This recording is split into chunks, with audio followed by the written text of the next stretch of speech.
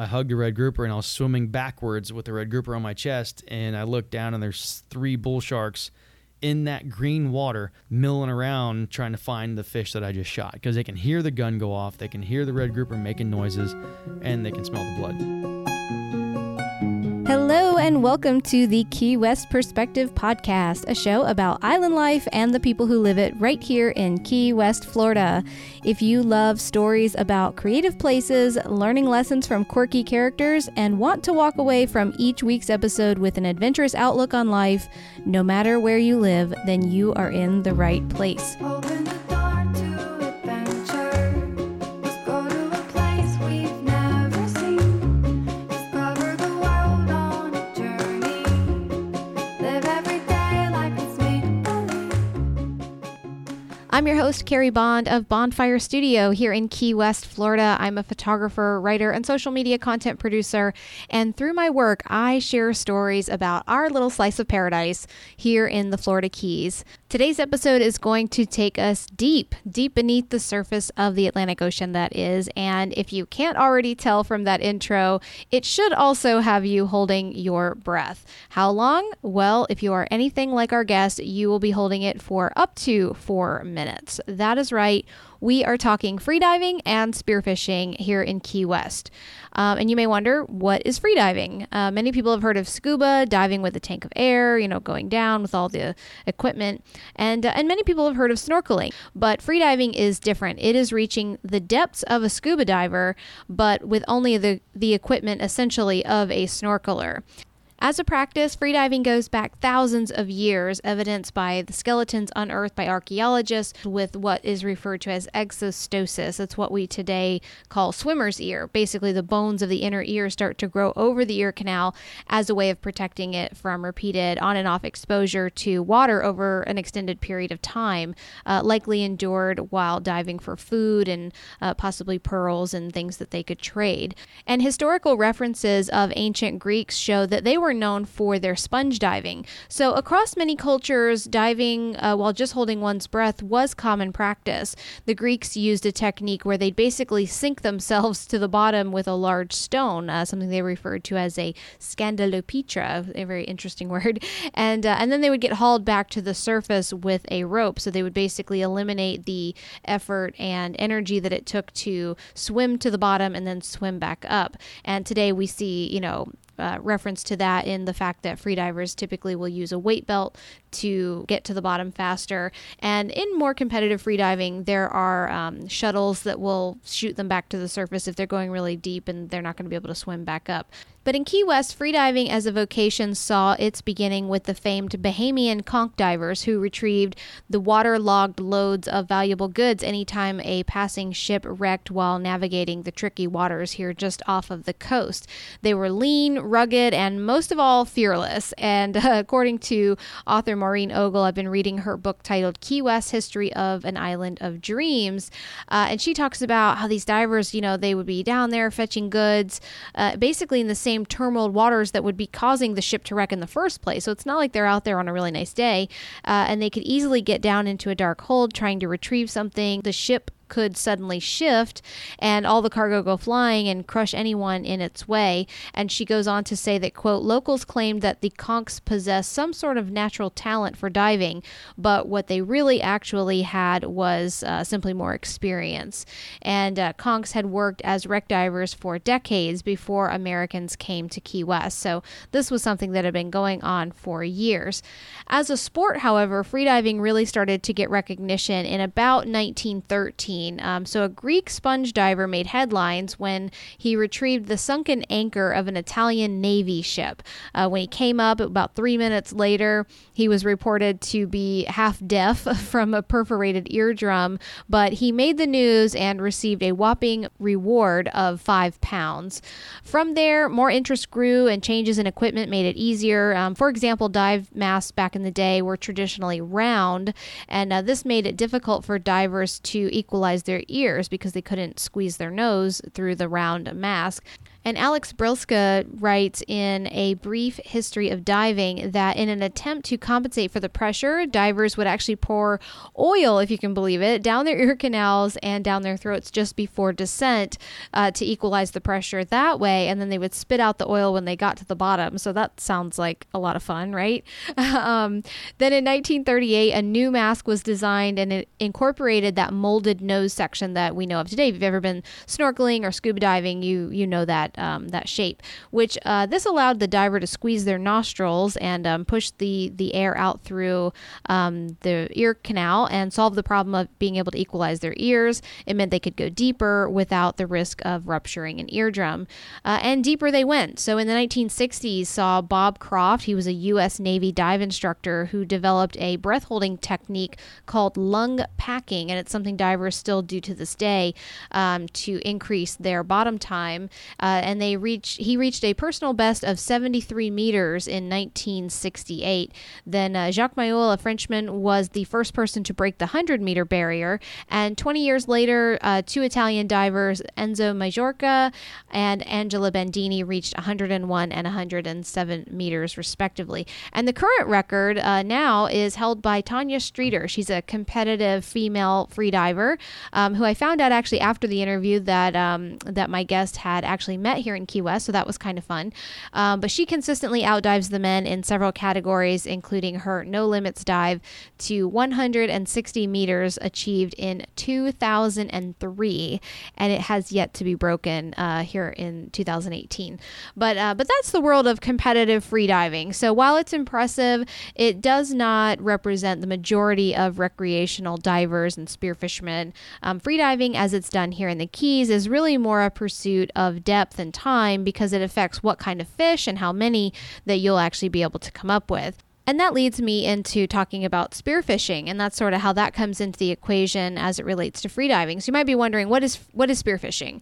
Well, just like it sounds, it's a process of catching fish, not with what we typically think of, a rod, a reel, line, bait, all of that. No, there's none of that. Spearfishing, you literally go down, you dive down, you find the fish you want, and you stalk it, try to hunt it down, and when you get a good shot, you literally shoot it with a spear. And you might be asking, well, what does really spearfishing have to do with the sport of freediving? Well, while you can certainly tank dive and spearfish at the same time, and people certainly do, traditionally most spearfishermen are freedivers first. So the two kind of go hand in hand. And spearfishing in Key West, it's primarily done for just personal use. There's not a lot of commercial spearfishing outfits. Technically, it's a very manually intensive sport. So it tends to not be, from a commercial standpoint, it's probably not a very high return on investment for the amount of people you need and the amount of time that it takes. So it's regular guys, regular gals, they go out, they catch their limit of whatever is in season and then bring it home to eat. And it's kind of interesting, sport fishermen, they kind of get a good long fight. They get a triumphant photo as their reward at the end of the day, and then they release their catch back to the ocean. Spearfishermen, instead, they are literally going down and picking out their fish that they want. They have to kind of outsmart it, and if they're lucky, then their reward is a tasty coconut-crusted grouper fillet on their table that night, and that's my favorite. So if you're ever down in Key West, you get a grouper, I will take a coconut-crusted grouper fillet any day of the week. But the tricky part is, unlike traditional fishing where, you catch a fish, it comes up, maybe it's too small and you can throw it back. Spearfishermen, they've only got one chance to kind of get this right. And it can be really tough underwater with the distortion of the water to determine a fish's exact size. Now, obviously, the more experienced divers, they can tell more easily, but I've gotten into conversations with them and, when it's sort of a close call and a fish is right on the cusp and it's kind of hard to tell if they're over the limit or under the limit if it's a maximum size requirement, regardless of how good the shot is, it's painful. They have to just kind of watch the fish swim away. So it's very studious, it's very deliberate, and freedivers are kind of a different breed. They talk a lot about, feeling sort of one with the sea, kind of being that stranger in another world because they're literally down there with all of the wildlife and it's quiet, there's no bubbles, there's no equipment. And so that gives them kind of a sense of stewardship, if you would, sort of about the ocean. And, like the Bahamian conch shipwreck divers and those Greek spongers, definitely a cross between fearlessness and respect. On today's episode, I am sitting down with one of those fearless spearfishermen of Key West, Robert Bond. Now, if you're thinking, wait, Bond, any relation? Well, yes, Rob also happens to be my husband, but that is not why I have him on. The guy has been spearfishing and freediving since he was a kid and brought those skills to Key West in 2010. So together, we're going to go through everything from gear to types of spear guns, what to expect when, going for the first time here in Key West. Also, you're going to get some hair-raising tales of close encounters with everything from tangled lines, talking about, shallow water blackout, and, how you'd never guess, but even a grouper can put you in a life or death situation if you're not careful. And as you heard in the intro, you can never be too careful when you are no longer at the top of the food chain and you've got something that the resident sharks decide that they want to eat instead. But Rob is no stranger to sharks.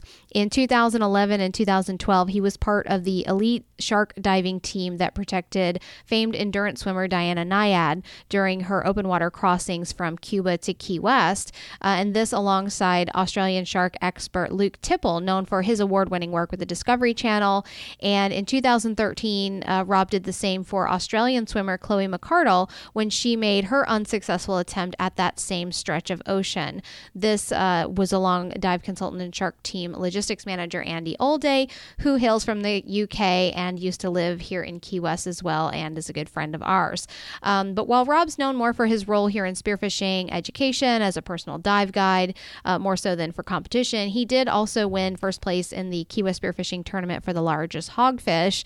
And he continues to volunteer every year with events such as the annual Swim Around Key West and always donates fish to St. Mary Star of the Sea Soup Kitchen food drive every Thanksgiving, which helps feed local families in need. So without further ado, I hope you'll enjoy this interview with Robert Bond, local spearfisherman and freediver, and my husband. So enjoy the interview.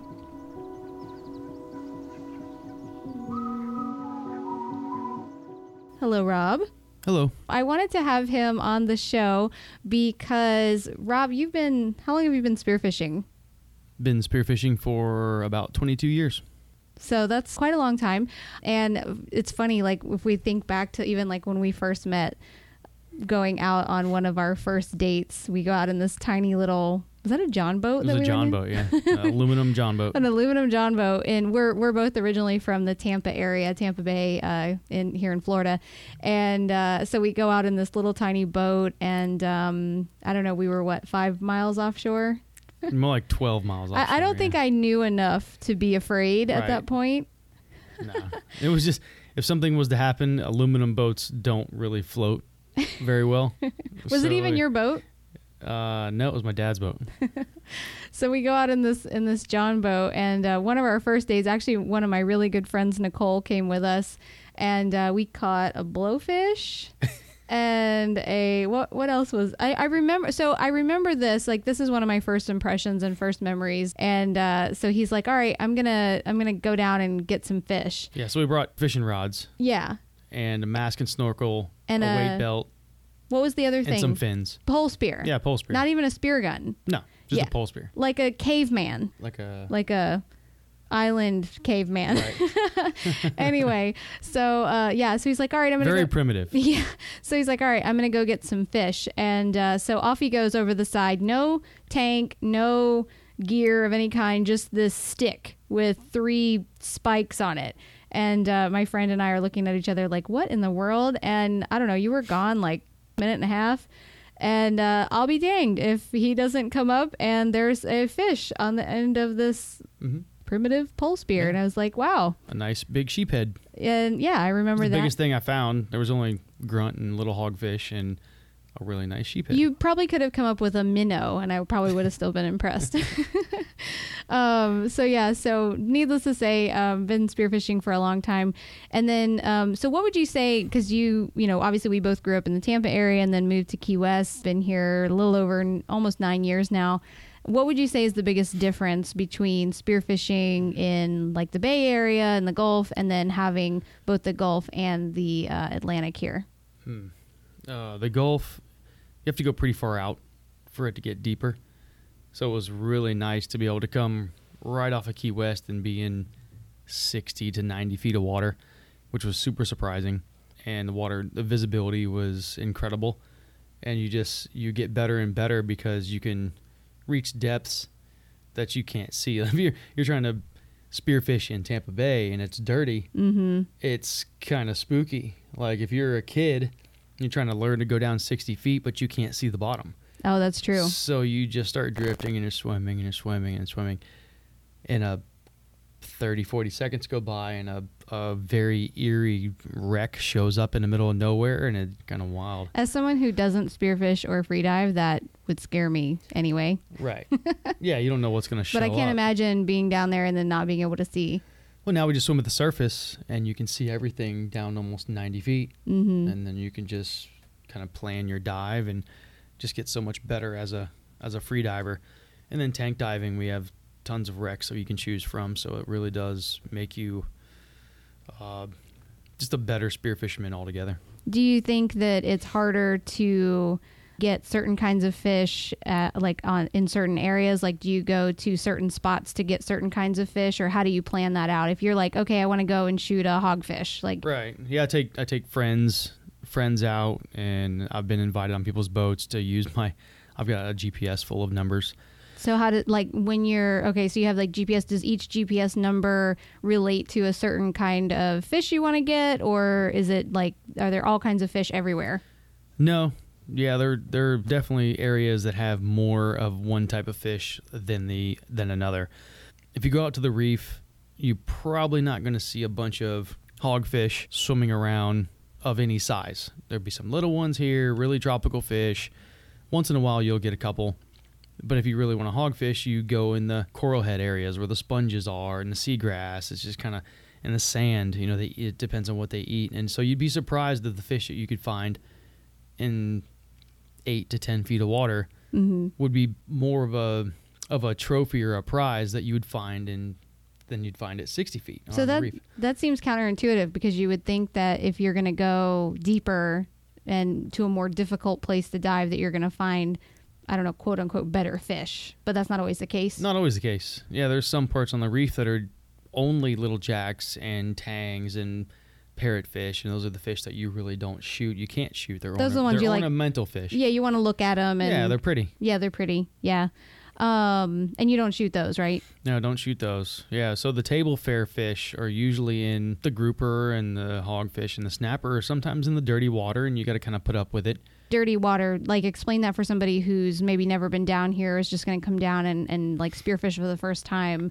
What is something that they would look out for or want to watch out for? Well, down here, you've got the Gulf of Mexico into the Atlantic, depending on which way the current's going and the wind and the tide. So if the Gulf water's this greener or the browner color and you get a certain tide, it does influence the blue water. It comes out into your spots if you're out in the Atlantic. Mm-hmm. So certain times of the day, certain spots will get dirtier, you know, and you just... And when you say dirtier, you mean like less visibility? A different color, less visibility, more stuff floating around in it. You got seagrass and just certain things floating around it that are not what you want. Not desirable. Right. Yeah. So you get closer to the hogfish, and the lobster even are more of a Gulf type animal that you'd be hunting in those areas. It is shallower water, so it does get churned up a lot easier than something that would be out offshore where you get the Gulf Stream influence, which is the nice blue Bahama water, that Caribbean water. That's out in the Atlantic. It's deeper. Mm-hmm. So that's the reef water that you see, and that comes in and goes out just like a tide. Mm-hmm. And it can sweep in, can be completely clear and beautiful, and you can shoot the fish that you're looking for. Now, is that something that you can plan for? Like if somebody's, want to go out on a Wednesday afternoon, can they look at a chart or a something that they would be like, all right, today's the day to go? No, that's a huge misconception. Like you have to get a reef report or a visibility report or watch somebody's GoPro or Facebook post. You know, that's what I did the other day. Somebody posted a picture of a video of the Vandenberg, and it was crystal clear. Mm-hmm. I was like, wow, it's really pretty. Well, I'd been out 2 days before that, and it was not clear at all. So today, when I went spearfishing, I knew that it was going to be clear because of the video that I saw late yesterday. It was an evening trip, and it's a better chance of it being clear, so that's where we went. So it's a lot of like relying on the community and everybody kind of being connected, and of course everybody's on social media these days. I can actually relate to that because, obviously having done a lot of social media for the like tourism industry down here, it's funny because you'd find maybe a cool video like you're saying, like it's crystal clear and you want to post it, but you realize like, oh, that was from 2 weeks ago and it's not really an accurate depiction of what's going on in the moment. So that's kind of a no-no. Right. Yeah. It changes every day. Or you'd want to at least say like this was filmed or this was taken, with my GoPro last Saturday or something Right. like that. So people know. Yeah. People think that, the Keys in the Caribbean, it's beautiful water. It looks like Fiji or the Bahamas or something. And it can. It can, but you really have to plan your trip. You go out and you're just looking for blue water. Like I can get you some fish as long as we find visibility because we're spearfishing. You got to be able to see. Yeah. And that's a really, like, for me, that's really cool and interesting that there's this whole other subset of fishermen that don't even go regular fishing. How do you term that? Like just traditional Rod and reel. Rod and reel. Yeah. Like there's a whole cult following of fishermen who, I mean, I remember when our friend Andy got his boat and like he was getting it customized. Remember that? And they were like, how many pole holders do you want? And he's strictly a spear fisherman. And he was like, none. And they're like, well, it comes with 4. He's like, okay, I guess I'll take 4. Not only did he customize his boat, he builds boats now. Like he owns his own mold. Yeah, he got so frustrated not being able to get the perfect boat that he started customizing his own boat. Like that. He made a pelagic hybrid. That just goes to show you like how intense this sort of group of people are, that like I'm not getting the boat that I need to go spearfishing. I need a boat that is good on fuel. It doesn't get you wet when it's rough, and you can get in and out of easily, and can carry a lot of weight just in case you are tank diving. And there's no pole holders. And there's no rod holders. Is it pole holders or rod holders? It's a rod. Rod. Yeah. So if I say pole, is that wrong? No, you're probably from up north. I'm definitely not from up north. Okay, so I wanted to kind of talk a little bit about, free diving. Obviously, a lot of spear fishermen are also free divers, you yourself being one. Kind of the difference between free diving while spearfishing and tank diving. The amount of gear you have to bring with you.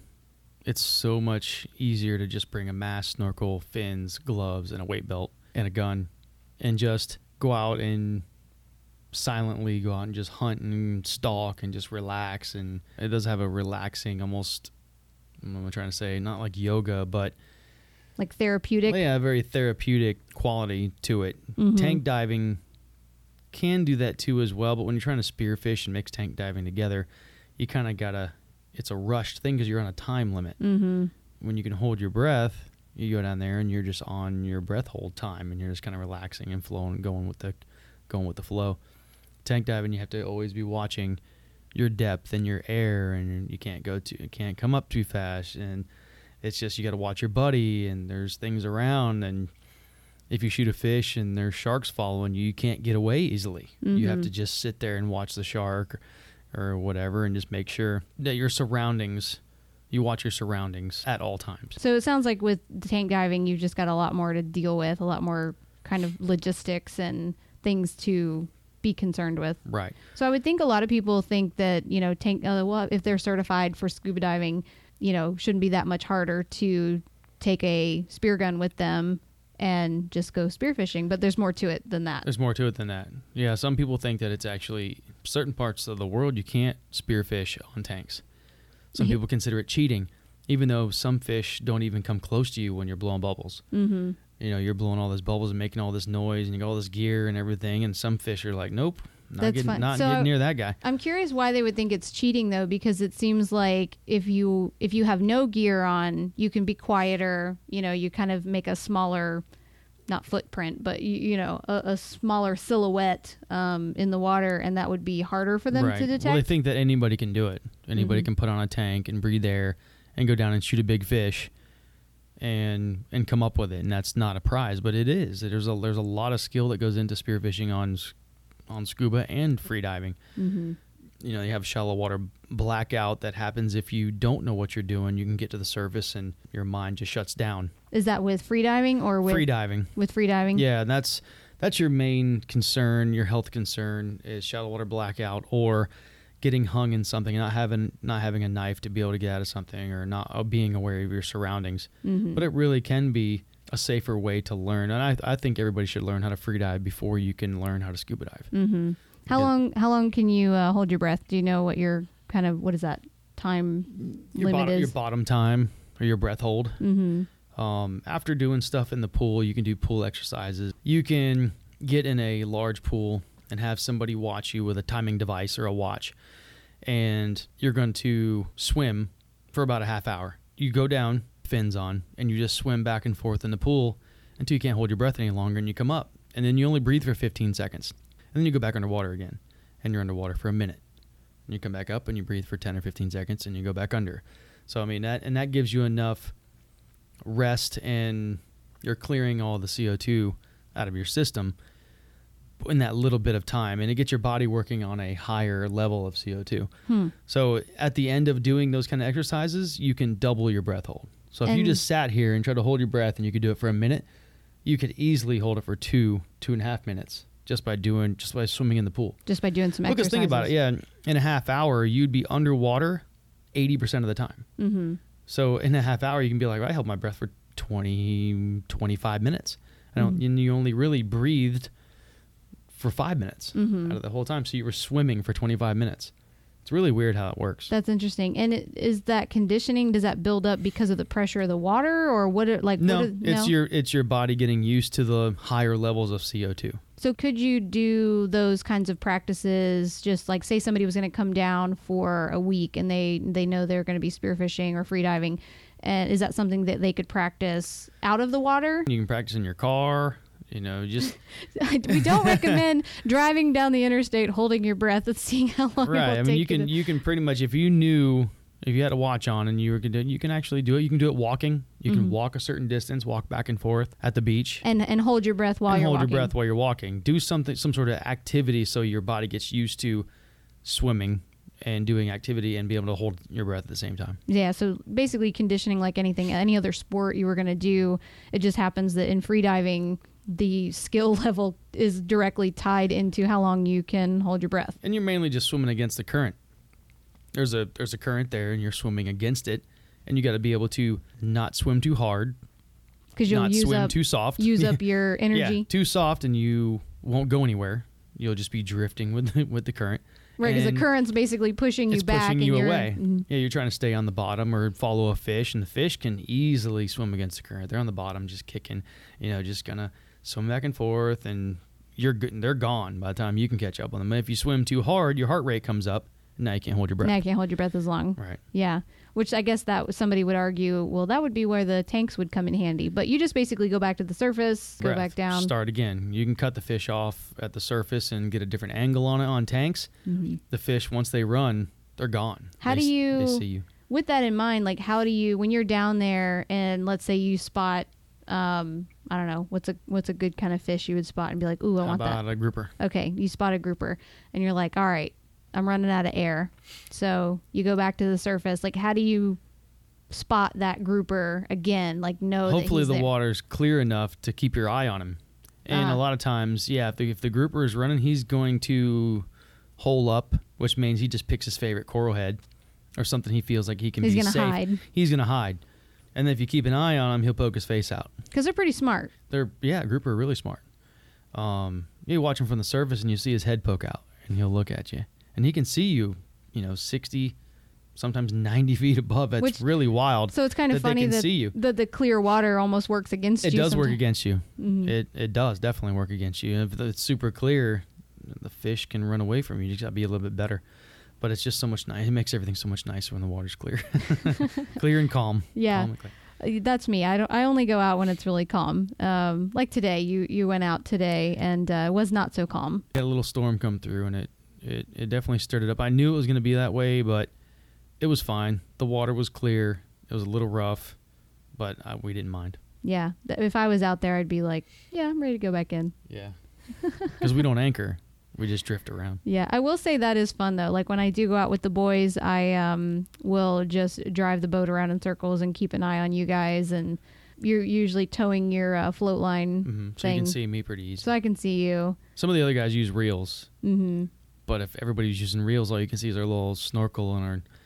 That's kind of hard to keep track of. It's hard to keep track of people, and you don't really have to buddy dive like you do with scuba so much. You I mean, do. you should, but you do. You have a one up, one down. Like you should be within eye, just be able to see your buddy go down, make sure he makes it to the surface. So he does, if he does a really deep dive, then he would be a better chance of something going wrong when he gets to the surface. Make sure he gets up, takes his breath, everything's okay. Then you get to go down and chase your fish. Or if So he's he's pointing a- at something, you teamwork. As you're coming up, you might see something, and he points at it, and then you go, "Hey, what was that? Oh, there's a grouper in that rock. Which rock was it? It's that one." that is kind of cool that you can literally point out the fish that you want, or pinpoint the fish that you want, as opposed to when you're Fishing. on reel fishing, and you're just sort of, you throw it in there, you throw your bait in there, and You wait hope. wait for something to come along, as opposed to spearfishing and you're going down and literally going, I'm coming after you. I want that fish. I want that fish. And do they ever like give you the eyes back and they're like, I know you're coming for me, and then they like, can they sense when you're after them, or are they Yeah. pretty stupid? Mutton snapper and grouper are smart. Mm-hmm. A mutton snapper, once they turn and start swimming away from you, they don't really come back.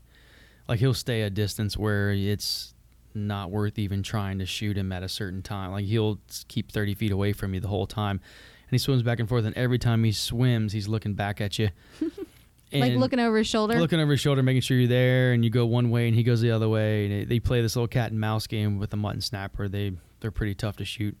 And grouper just run. They make a noise. Yeah, I've heard that They make a noise, and you'll hear that on the rig. And what was that? No, it was a grouper or something kind of shooting from rock to rock.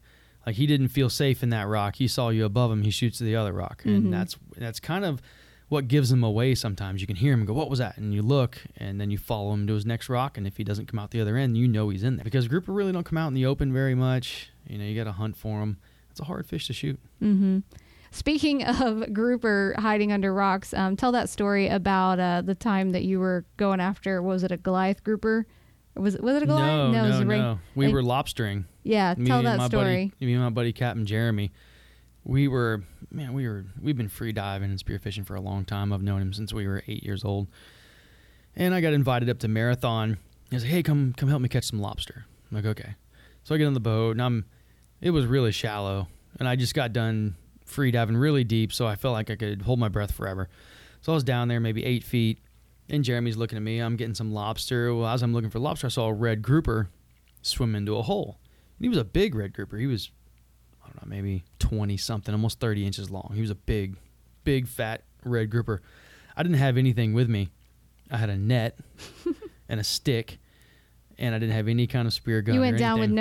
no. No, we were lobstering. Oh, So, yeah. I had a stick and a net, and I was like, I'm going to catch this thing in the net. But the hole was too big. So I decided to reach up there in the hole, because there was one in and one out. So I knew he was in there. So I could reach my arms under in the hole, and I felt the grouper, and he started drumming. They have that. They go, boom, boom, boom, boom, boom, boom. They make a crazy drumming noise. And I could feel the slipperiness of his scales and stuff, and I felt him his belly get hard. He swelled up, and I could feel him. I got his tail over here. So and you I got can't see him at this point. I got my hands in. I got two hands in two holes. So I got a tail on this side and a head on this side, and I could feel his mouth, and he's just sitting there, and he's stuck up against the top of the rock. I'm like, I got him. So is this like a little cave? I'm like trying It's like to a little picture- cave. Okay. Yeah, it's like, I don't even know how to. It's like playing cat and mouse, but yeah, it's like reaching in one side of a pipe and then feeling a fish in there, and it's like, oh, he's in the pipe. So And you don't want him to run out the other side. yeah, so I blocked it with both my hands. And he's big. I got my hands spread out pretty wide, because he's 30 inches is a pretty big fish. So I reach up and I feel his lips, and I felt his jaw. And I looked at the hole, and I went back up, and I go, "Jeremy, there's a big red grouper in that hole. I'm going to go get him." He's like, "With what?" I'm not going to rip him out of with my hands. He's like, "All right." So he stayed right there with me. I go, well, "Make sure I don't, get hung in this rock or whatever." So I go down. I feel the grouper's mouth again, and he's real big. I got gloves on. So I stick my hand in his gills. The their gills have rakers in them. They have really sharp, I don't know how to explain them, bones? Sharp gill rakers. They're just parts of their gills are really super sharp. So you stick Are your... they like spiky or They're they spiky, super spiky and super sharp, and they're slicey and everything. And so slicey? yeah, and they're basically teeth, really sharp gill teeth. So I reached up in there, and it was really stupid. So It I was reach really up, stupid. I reach my You know the hand, story's going well. What is it? This gets really stupid now. reached up in his gills, reached in his mouth, and then like poked his tail with my other hand, trying to yank him and try to get him to go forward out of the hole. Well, instead of moving out of the hole, he swelled up and he locked his gills. Basically, they can flare their gills out and get stuck in the rock, kind of like when you're fishing and you catch a group of like, oh, there's a big fish, and they go into a rock and they lock themselves in the rock. Well, he locked my hand Ooh. in the hole, and And you're not on tank. I'm not on tank. I'm free diving. And how deep are you at this point? 8 feet. You're in 8 feet. I of could water. literally stick my hand up and almost touch Jeremy. I'm like, no, help. So I'm down there, and by the time I realized I couldn't get my hand out, I look up at Jeremy, and he's like, yeah, Ron, come on, get him. But he doesn't realize I'm drowning. Basically, I'm like, okay, I just got done diving, 90 feet, and now I feel like I'm about to drown in 8 feet because this fish has me locked in this rock. So I took my other hand and I started slamming like with my fist on my hand to get it out of the rock as like a hammer, like a sledgehammer. So I hit it like 3 or 4 times and my hand came out of the grouper's gill plates, bleeding. Because it just ripped my I'm glove. glad you were bleeding because that was probably a really it stupid ripped thing. my glove apart. My hand's bleeding, but I got it out, came up and got a breath, and Jeremy goes, were you stuck? I was like, yeah, I was pretty stuck. He's like, man, I was wondering what you were doing down there. You were down there for a while. I was like, yeah, I was stuck in there, man. You didn't come save me or anything? He goes, I don't know what you were doing. So Like you probably shouldn't be trying to, pull a fish Right. out of its hole. but then I got smart and took the stick and the net and then just poked him in the butt and he swam into the net. And you did get him. I did get him. So He didn't break the net. I got my grouper. I just poked him in the butt and he shot out into the net. And we ate him. So yeah, I caught him like a lobster. Yeah, he was big. Oh gosh, I remember. It's been a while since I've heard that story, but I remember when you told me, I was like, so seriously, you almost just drowned in like. Right. I could almost stand up. Yeah, kids, don't try this at home. Right. Is yeah. the moral of that story? Yeah, the grouper will lock you in a hole Yeah. with their face. But like you said, they're hard to shoot. So I guess I was Red grouper actually like hogfish. They're not oh, smart. Yeah, they think they're hidden. well, this one They'll- was apparently. This one was He smart. was smarter than you. Most of the time, the red grouper will hide behind a stick or a little. There would be a big red grouper, and he'll hide behind something the size of a beer can. He's like, you Or don't like, see me. Yeah, you can't see me. I can see you, but you can't see me. Yeah, they're really stupid, and kind of like a hogfish, they do really dumb things. So let's kind of go into, I know you've talked a little bit about some of the gear that gets used for, lobstering and some of the other things. And I'm curious, is there sort of a essentials list of items that somebody would need before they go spearfishing for the first time, or if you also want to kind of tie into that, if somebody has been accustomed to, say, spearfishing another either tropical destination or maybe like we were like in Tampa, is there something different that they would need to make sure they had when they come to Key West? To start off, if you go to a dive shop and you go, I need free diving gear, what they're going to do is they're going to pull out a set of fins that are longer and they don't have straps or anything on the back. You have to make them fit your foot. You're going to wear a neoprene sock, and they're just going to be they're called long blade fins or long fins. So You had yours for a long time. Yeah, you bought me those set of fins. That was like, I was like, my first gift from you was a set of Cressy 2000s. they were expensive. Yeah, they were $140 back then. I mean, back then we were what, 19, something like that? It was yeah, like, 20 years old. I've had them for 16 years. yeah, a long time. They finally cracked. Yep, they got a crack in Anyway, them finally. I digressed. But So anyway. yeah, I got the long blades, and you get the long blades, and they're going to know what you need now is a low volume mask. And you're like, what's a low volume mask? It's just usually a scuba diving mask is clear with colors on it. If it's a bigger mask, it's got a big lens. I feel like your spearfishing masks, when I see you, like they're more, I don't know, low profile. They're little. They're low profile. They're made to give you tunnel vision, kind of. It's set closer to your face, so it does give you a different view. The silicone is black, on it, so it cuts down the glare, almost like a hat or sunglasses would. Mm-hmm. And when you go to get fitted for a mask, especially a freediving mask, you're gonna want to not have stubble. If you're a man and you have stubble on your lip, it will make your mask leak. So not really a problem that the ladies are going to have. No, usually not. So, and Ladies, so- make sure you shave your lip. yep. And then they're gonna say, okay, you know that big snorkel you were using flying at the surface, and we weren't going really underwater. It had a big mechanism on top. You don't want that either.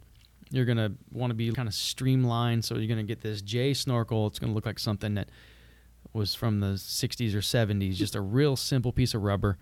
And Just basically a tube. just a tube. No No valve. vents, no valves. And it's just in case when you're looking under a rock and your head gets hung in there, it doesn't rip your mask off. The snorkel has a little bit of give.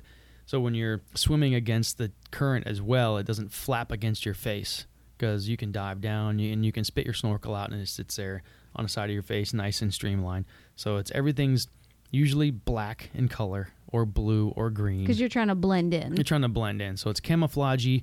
So gloves are nice because you're grabbing and holding on to stuff and you're trying to make things not get away, and you're loading your spear gun, and that hurts your hands if you're not wearing gloves and you're grabbing fish. I can speak to that because I remember when I went, I think I was just snorkeling, and you and a friend of ours, was it Jordan? I think it was Jordan. Maybe. We went, I think you guys were spearfishing, and I was the fish holder girl. Mm-hmm.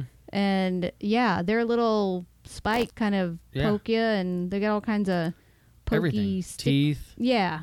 spines. So I had the bag, gills. and they're handing me the fish, and I'm sticking the fish in the bag, praying I don't get Right. eaten And by if a it was to shark. poke you, you'd go, ow, and you let the fish go, and then they get mad at you. I think I did actually lose one that way, if I Right. remember correctly. Yeah, you don't want to get spiked by a fish. Yeah. So, So gloves, are good. long fins, small mask, rubber snorkel. Then you got a weight belt. Weight belts can be just a regular weight belt with lead woven into it, and you wear it kind of tight. But to be really super comfortable, they make a rubber weight belt that flexes with you as you go. Deeper. Yeah, when you go deeper, it contracts so it doesn't roll around on your hips and cause a distraction. And when you come up, your body's kind of expanding when you come back up, and the rubber sticks to you and expands with you as well. So it's a nice rubber weight belt with Now, with little weights. Is there a difference between the weight that you would use if you were scuba diving versus free diving? Well, you usually put your weights in the BC when you're tank diving or scuba diving. So you would On- have to get used to wearing the belt. You wear the belt. Yeah, you're gonna have to wear a belt of some sort, and the rubber ones are super comfortable. You use little 1 or 2 pound weights, and you can barely feel them. Yep, and a rash guard. You just want to be protected. You want to be comfortable, and you want to be streamlined. Mm-hmm. Yeah, for free diving.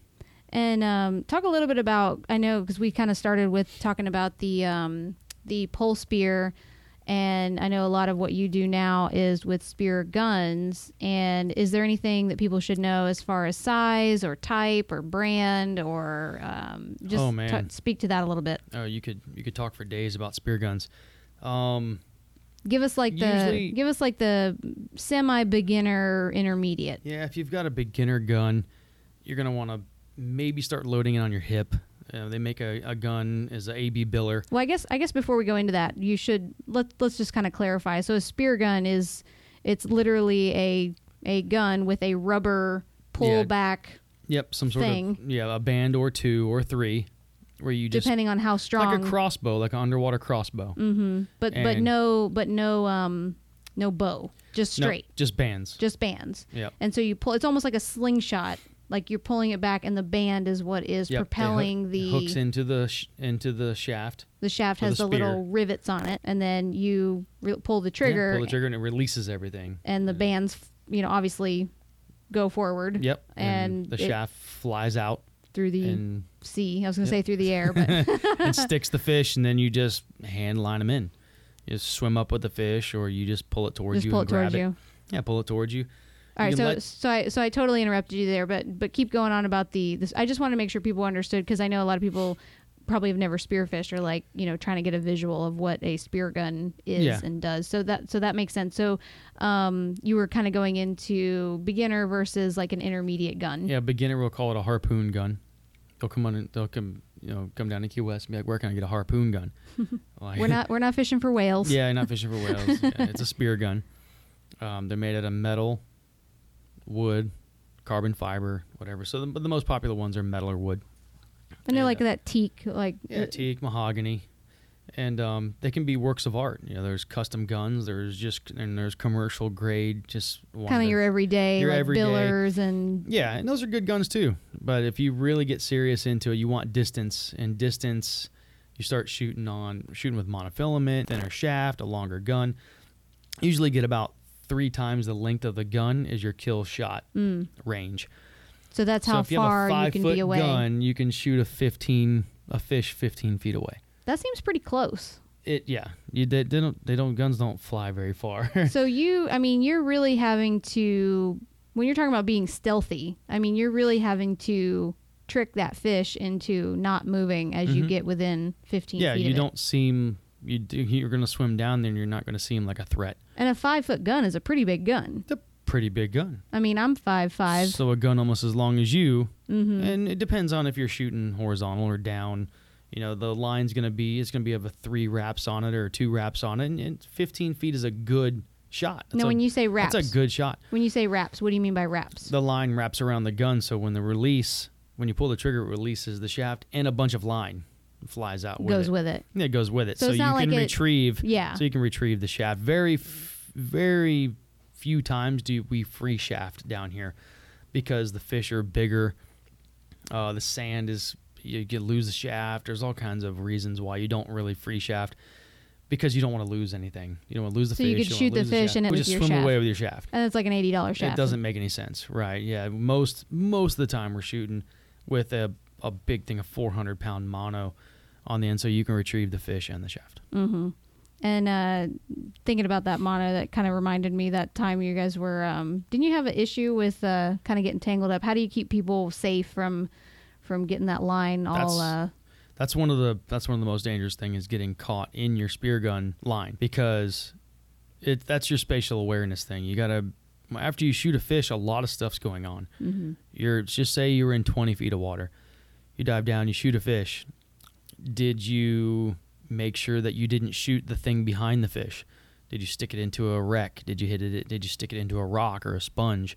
You try to shoot the fish when it's out in the open, but sometimes you can't really pick and choose. So if you shoot the fish and hit something behind it, it's going to pin it to the rock, which also means that your shaft is stuck. So you're trying to swim to the surface, and your fish and your gun is stuck in the rocks. So you just have to leave it. If it's not long enough to get to the surface, if you're in 20 feet of water, it's normally not going to make it back to the surface. So you'd either have to have a reel or a float line on it to be able to retrieve your gun and your shaft and your fish. And then when you wound fish and you leave it on the bottom, Of course, it's going to attract predators. it attracts things. It attracts sharks, nurse sharks and Goliath grouper and barracudas.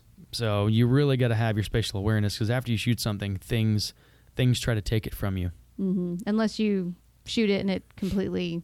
If you get a perfect shot, when you stone a fish, it hits its nervous system, and you shut the fish down, and it kills it humanely. And That's actually the best way to do it. that's the best way to Like, do it. that's- Is aim for a spine or the brain, Yeah. and then you can retrieve that fish, swim up with it, bring it to you quickly, so you don't attract the sharks and the Goliath grouper. Because if you were hung in your line, and a shark was to take your fish, or a Goliath grouper was to take your fish, it would take you down with it, because you'd be hung in your line. Mm-hmm. So when you're retrieving it, you're not wrapping it around your wrist. You're not going. You're going hand over hand, making And you've sure. always got your knife with you. And you got a knife on your belt or your arm or your leg, and that's your go-to thing to cut yourself to freedom if you do get stuck in your line sometime. And it has happened. Your gun would get hung up, and you have to cut it loose so you can get back to the surface. Mm-hmm. What's probably the scariest story that you can think of, where you were like, wow, shit, that was close? Yeah, I took a friend of mine out to the Marquesas, and we were shooting on some big coral heads. It was me and my friend Devin, and we were on a guy's boat. And the water wasn't super clear. It was clear when you got down to the bottom, but halfway down, it cleared up, but the top half was really dirty. So we were shooting hogfish, and I knew that place was really sharky, but there was fish everywhere. So we're shooting big hogfish. I look up, and the boat's really far away. So I was like, man. So I put my hogfish in my shirt so I can hold on to them and load my gun and shoot some out. So I went down and saw a really big red grouper. So I waited for a good shot. The grouper kind of went out in the open, turned sideways. I shot the red grouper, and I went to swim towards it. I'm pulling the line towards me, swimming towards it, and what I thought was my buddy diver, something bumped me on the back of my head and my shoulder as I reached for the grouper, and I look up, and there's a bull shark going after my fish. This might be the first time I'm hearing this. So, I may have to have a word with Devin. So I stuck the fish, and what's funny is what the red grouper did is it started swimming up. It didn't go into the rock. It didn't go away from me. It swam up at me and up, straight up. Like towards you. Towards the sky. Yeah, towards me and towards the sky, which means it swam into the dirty part. Like I was down in the clear stuff, and it swam into the dirty part. So you're down, fish is up. Yeah, I'm down. And you're fish free swam diving. up. Yeah, we're free diving. So I shot the fish, and it did this kind of gator roll thing where it swam straight up instead of running into the rocks or going towards freedom. As it swam up, I went to grab the fish, and I thought my friend was trying to grab the fish too, but it was a bull shark, and it bumped me out of the way. The fish came back. I grabbed it, and I hugged it. I hugged the red grouper, and I was swimming backwards with the red grouper on my chest, and I looked down, and there's 3 bull sharks in that green water milling around trying to find the fish that I just shot, because they can hear the gun go off, they can hear the red grouper making noises, and they can smell the blood. So now I'm back to the surface, and I'm back in this green water, and all I see is sharks milling around. I look up, the boat was half a mile away, really far away. I don't know. How did you even get that far? I don't know why they were so far away. I think the other divers needed them probably. were going. Well, they down. probably got a fish, and they'd go to pick up the fish. Well, they were going with the tide. I think I stayed on one rock, and everybody else was kind of going with the tide. One guy was on tanks, and some other free divers were on the surface, and they were just not fighting the current. They were just drifting along with it. So what I did is I stayed on that one spot and shot those fish. And so I went to the surface. There's sharks around me, and I have no way to get this fish out of my hands. And I'm not going to let the fish go. Like you worked really hard to get it. I worked really hard to get it, and it's actually not the safest thing to do is give it to the sharks, because you could be wrapped in your line. And if it has my shaft in it right now. The so fish does. The fish does.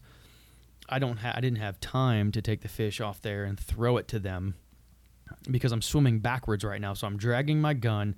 I've got the shaft. I've got the fish, and of course I've got this line wrapped around me, my legs, or my. So you're arms, now or by whatever. yourself. I'm by myself, swimming backwards with this fish with sharks chasing me. And they're darting in and out, and all I see is mouth and then dart away. And then from the side, mouth and dart away. And these are not small sharks. These were 9 foot, 10 foot bull sharks. Big. They're not messing around. They're big. They weren't messing around, and I couldn't see where they were coming from. The water was dirty on top. So I screamed for the boat. I put my hands up. I took the fish out of the water. I was holding it up out of the water. And this is heavy. Swimming backwards. Not with like a this little heavy fish. and the shaft and the line and my gun. Swimming backwards, keeping an eye out for these sharks. And I'm screaming at the top of my lungs for the boat to come get, and I got the red grouper up.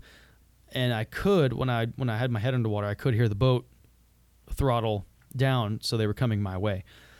So I hear the boat coming, and you're probably tired at this point, too. Yeah, super tired. I've been swimming backwards for probably 15, 20 seconds now.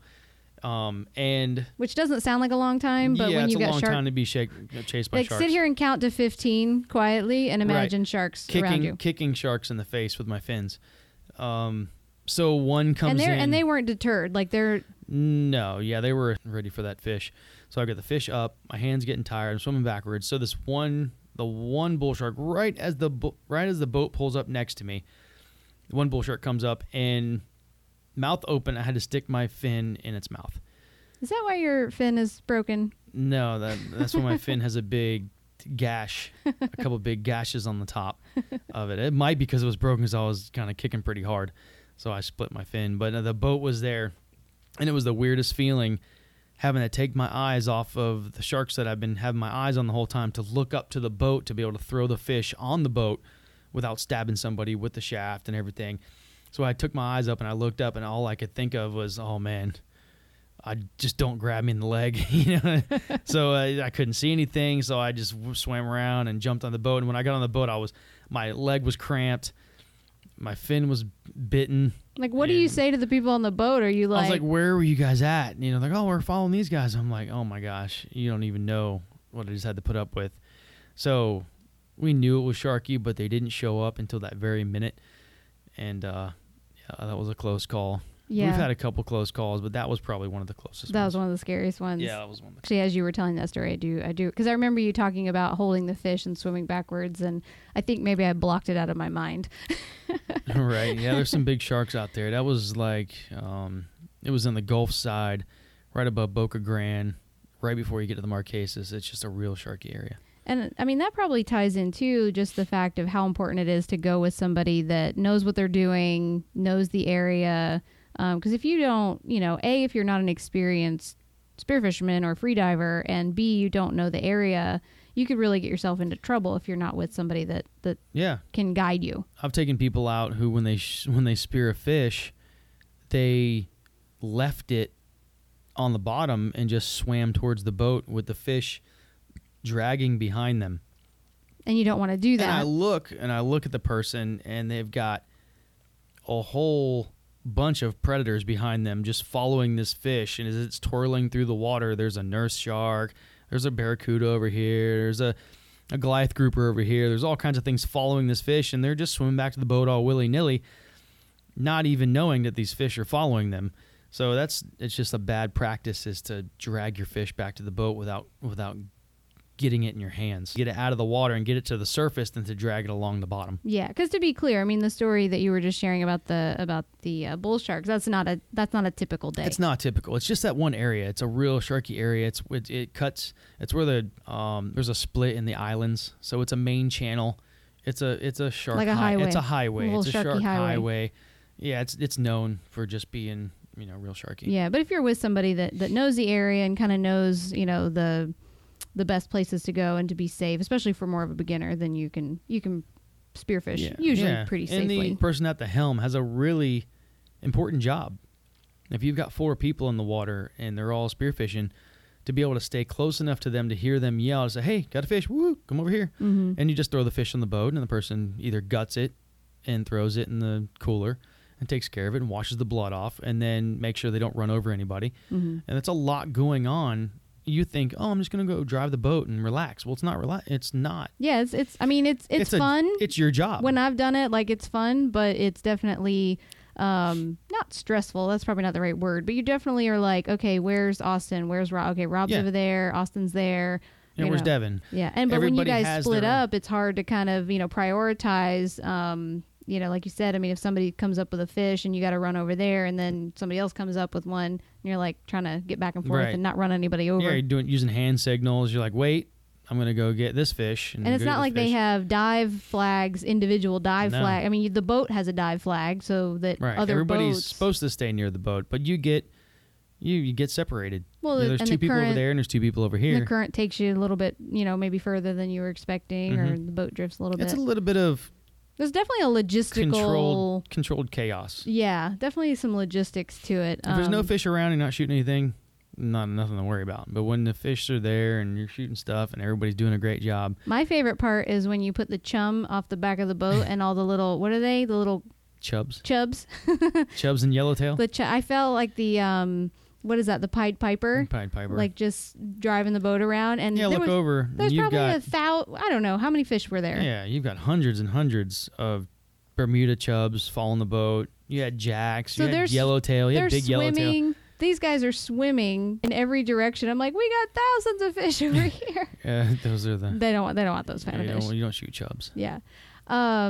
And just kind of want to touch on too, I want to point out, just in case, folks don't realize, I mean, when we're going out and we're spearfishing and you guys are, this is not like a commercial enterprise. We're going out, we're getting dinner for a couple nights and, sharing it with friends. I mean, it's amazing in Key West. You can barter with, fish fillets pretty handily. I actually just managed to, coerce a delivery driver that works for a major company, and I needed a package kind of custom delivered, and they wouldn't be able to do it through like their proper customer service channels. So I was like, I will trade you fresh snapper and mahi fillets if you will do this for me. And it's amazing what you can get done with some. Yeah, the barter system. Well, like you were talking about, we're not going out and there's regulations. You're only allowed one of these fish, and you're only allowed one of these fish, and there's a season that you have to pay attention to, and there's regulations that are just They really keep on top of it to make sure that, the right size, they can breed, they can grow and be healthy, Right. and not get overpopulated, but not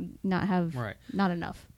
In the commercial industries, who supplies you with hogfish, because it's not the easiest thing in the world to go out and catch a hogfish on rod and reel, because they only bite certain things. They only I don't eat know that I've in ever heard certain of areas. anybody caught a hogfish on rod and reel. You can do it. They make certain chum that's not normal chum. It's got more crab or shrimp, and it's the things that they eat, and they will come around. And you have to fish in the area where there's not the other types of little fish that are going to eat your shrimp or your little crab or whatever you're using. So going into, you mentioned like the regulations and stuff. How would somebody know what the size limits are and the areas? I mean, we've talked about that before. Like, you can be in one area and a fish be legal. How would somebody keep up with that and make sure they were following the rules? Right. There's apps. I mean, of course, there's magazines. Every tackle shop you go to has an updated monthly magazine from the FWC or Fish Monster or Coastal Angler. There's a magazine you can read. They don't give you all the information all the time. There'll be little asterisks that'll say, read this closer fine print, or go to the FWC website and look at this map. What was the one? It was a special permit area. And so you think, oh, the permit are special here. Special permit zone. Which meant no permit here. Yeah, you're not allowed to shoot permit. This is the special zone where you get the permit. Yeah, I mean, usually the permit's not a... I'm just saying that would be one example. Yeah, it's one example. Yeah, special permit zone. And then like, okay, when it just shows you a colored area on the map, but it doesn't actually tell you how far into the Atlantic it goes. It goes way out into the Gulf. So there's all kinds of things that you got to pay attention to. So fishing magazines, tackle shops, I would assume FWC website. The FWC website. And I'll link that in the show notes so that people can have quick access to that. Yeah, and you can sign up for their email alerts, and every time something changes, they will email you, and it's a great thing. Yeah. How often is it? Quarterly or monthly, or is it just as needed? Like, is there a certain schedule that the FWC will make those changes? A couple times a week. They'll do an announcement. Like, hey, this is changing, or this is changing, red snapper's changing, so there's all kinds of things that are going on. But if you're not kind of in that mix, like you're just here for a week, like what would be probably the FWC would be the most FWC website. There's a fish rules app. If you know what body of water you're fishing in, it's a really good app to have on your phone. And then how do you handle that situation where you were on the Gulf side and you caught something that's legal on the Gulf side, and now you're going to go over to the Atlantic side in the same day? Like, how do you? Is there a best practice for that? I mean, are you technically supposed to come back to the dock? The main issue is there's certain fish that you can shoot out in federal waters. So, for example, there's shooting a triple tail. If you're out mahi fishing and you can run across something floating in the water like a bucket or a pal or something that has a nice triple tail there, you're in federal waters, you're allowed to shoot that fish with a spear gun. If you were to take that cooler full of fish that you shot out there and you come in and start going lobstering in the Gulf, or you're lobstering in state waters and you're anchored and the FWC comes over, then you're going to get in trouble for having a speared fish that was only able to be taken that way in federal waters, because what they do is the best practice is to not stop in state waters with that type of fish. So you kind of have to be strategic, and if you know that you're going to be in a certain area, you kind of have to make that like your last stop. Well, but if you're actively coming in, you have to drive through state waters to get home. Right, there's no way around. There's no way around it, so you just can't stop. But you're not stopping, hanging out, and you're not getting in the water and spearing more stuff. Yeah. Now, if you were to come into state waters and I don't know, just go snorkeling or something. I mean, I don't know if spearfishermen would really probably do that. be okay. Yeah, if you were just sitting at the sandbar. Like you got your family with you that You're sitting day. at the sandbar or something. Obviously, you're not spearfishing right now. Right. But you just went out and shot one and came back for some And the reason. FWC, they're pretty smart. I mean, they've got binoculars that can see like and you tell them through your soul. Yeah, they'll ask you a story. Be like, oh, so what'd you do today? Oh, we went dolphin fishing. I shot this fish. We came into the thing. We put all of our stuff away and we came into the sandbar. Technically, he could, you have that fish in state waters and you're stopped, and technically he could give you a ticket, a citation of some sort. Yeah. So, you have to be the best careful with that practice is if you're going to shoot something that's only shootable in certain areas, you have to just come straight in. Yeah. Well, it sounds like lots of fun to be had on the water while spearfishing and free diving. There's so much to cover when There's we so can sit much here to and cover. talk for hours. Yeah, he's saying that he wants to come back on the show. Is that what you're hearing too? Yeah, that would be cool. Well, I'm going to go ahead and start wrapping it up. We've definitely gone over a lot, and thanks so much. Yeah, thanks for having me. And so I hope all that information was helpful. There's definitely lots of gear and resources that you're going to want to check out. I will put those in the show notes on the website, keywestperspective.com/podcast. And if you are going to be in town or you're a local here and you're just going to go out, you need to maybe rent a little bit of gear for the day. Rob actually does dive rentals, scuba tank rentals, spear gun rentals, and underwater camera equipment rentals. So if you want to stick a GoPro on the end of your spear gun, you can do that too. You're on the socials, right? RentGoPros.com or through the Facebook. Spearfishingrental.com. Yeah, spearfishingrental.com. And again, I'll link all that in the show notes. So thanks so much for joining us. I hope you really enjoyed it, and we will see you next time here on the Key West Perspective podcast.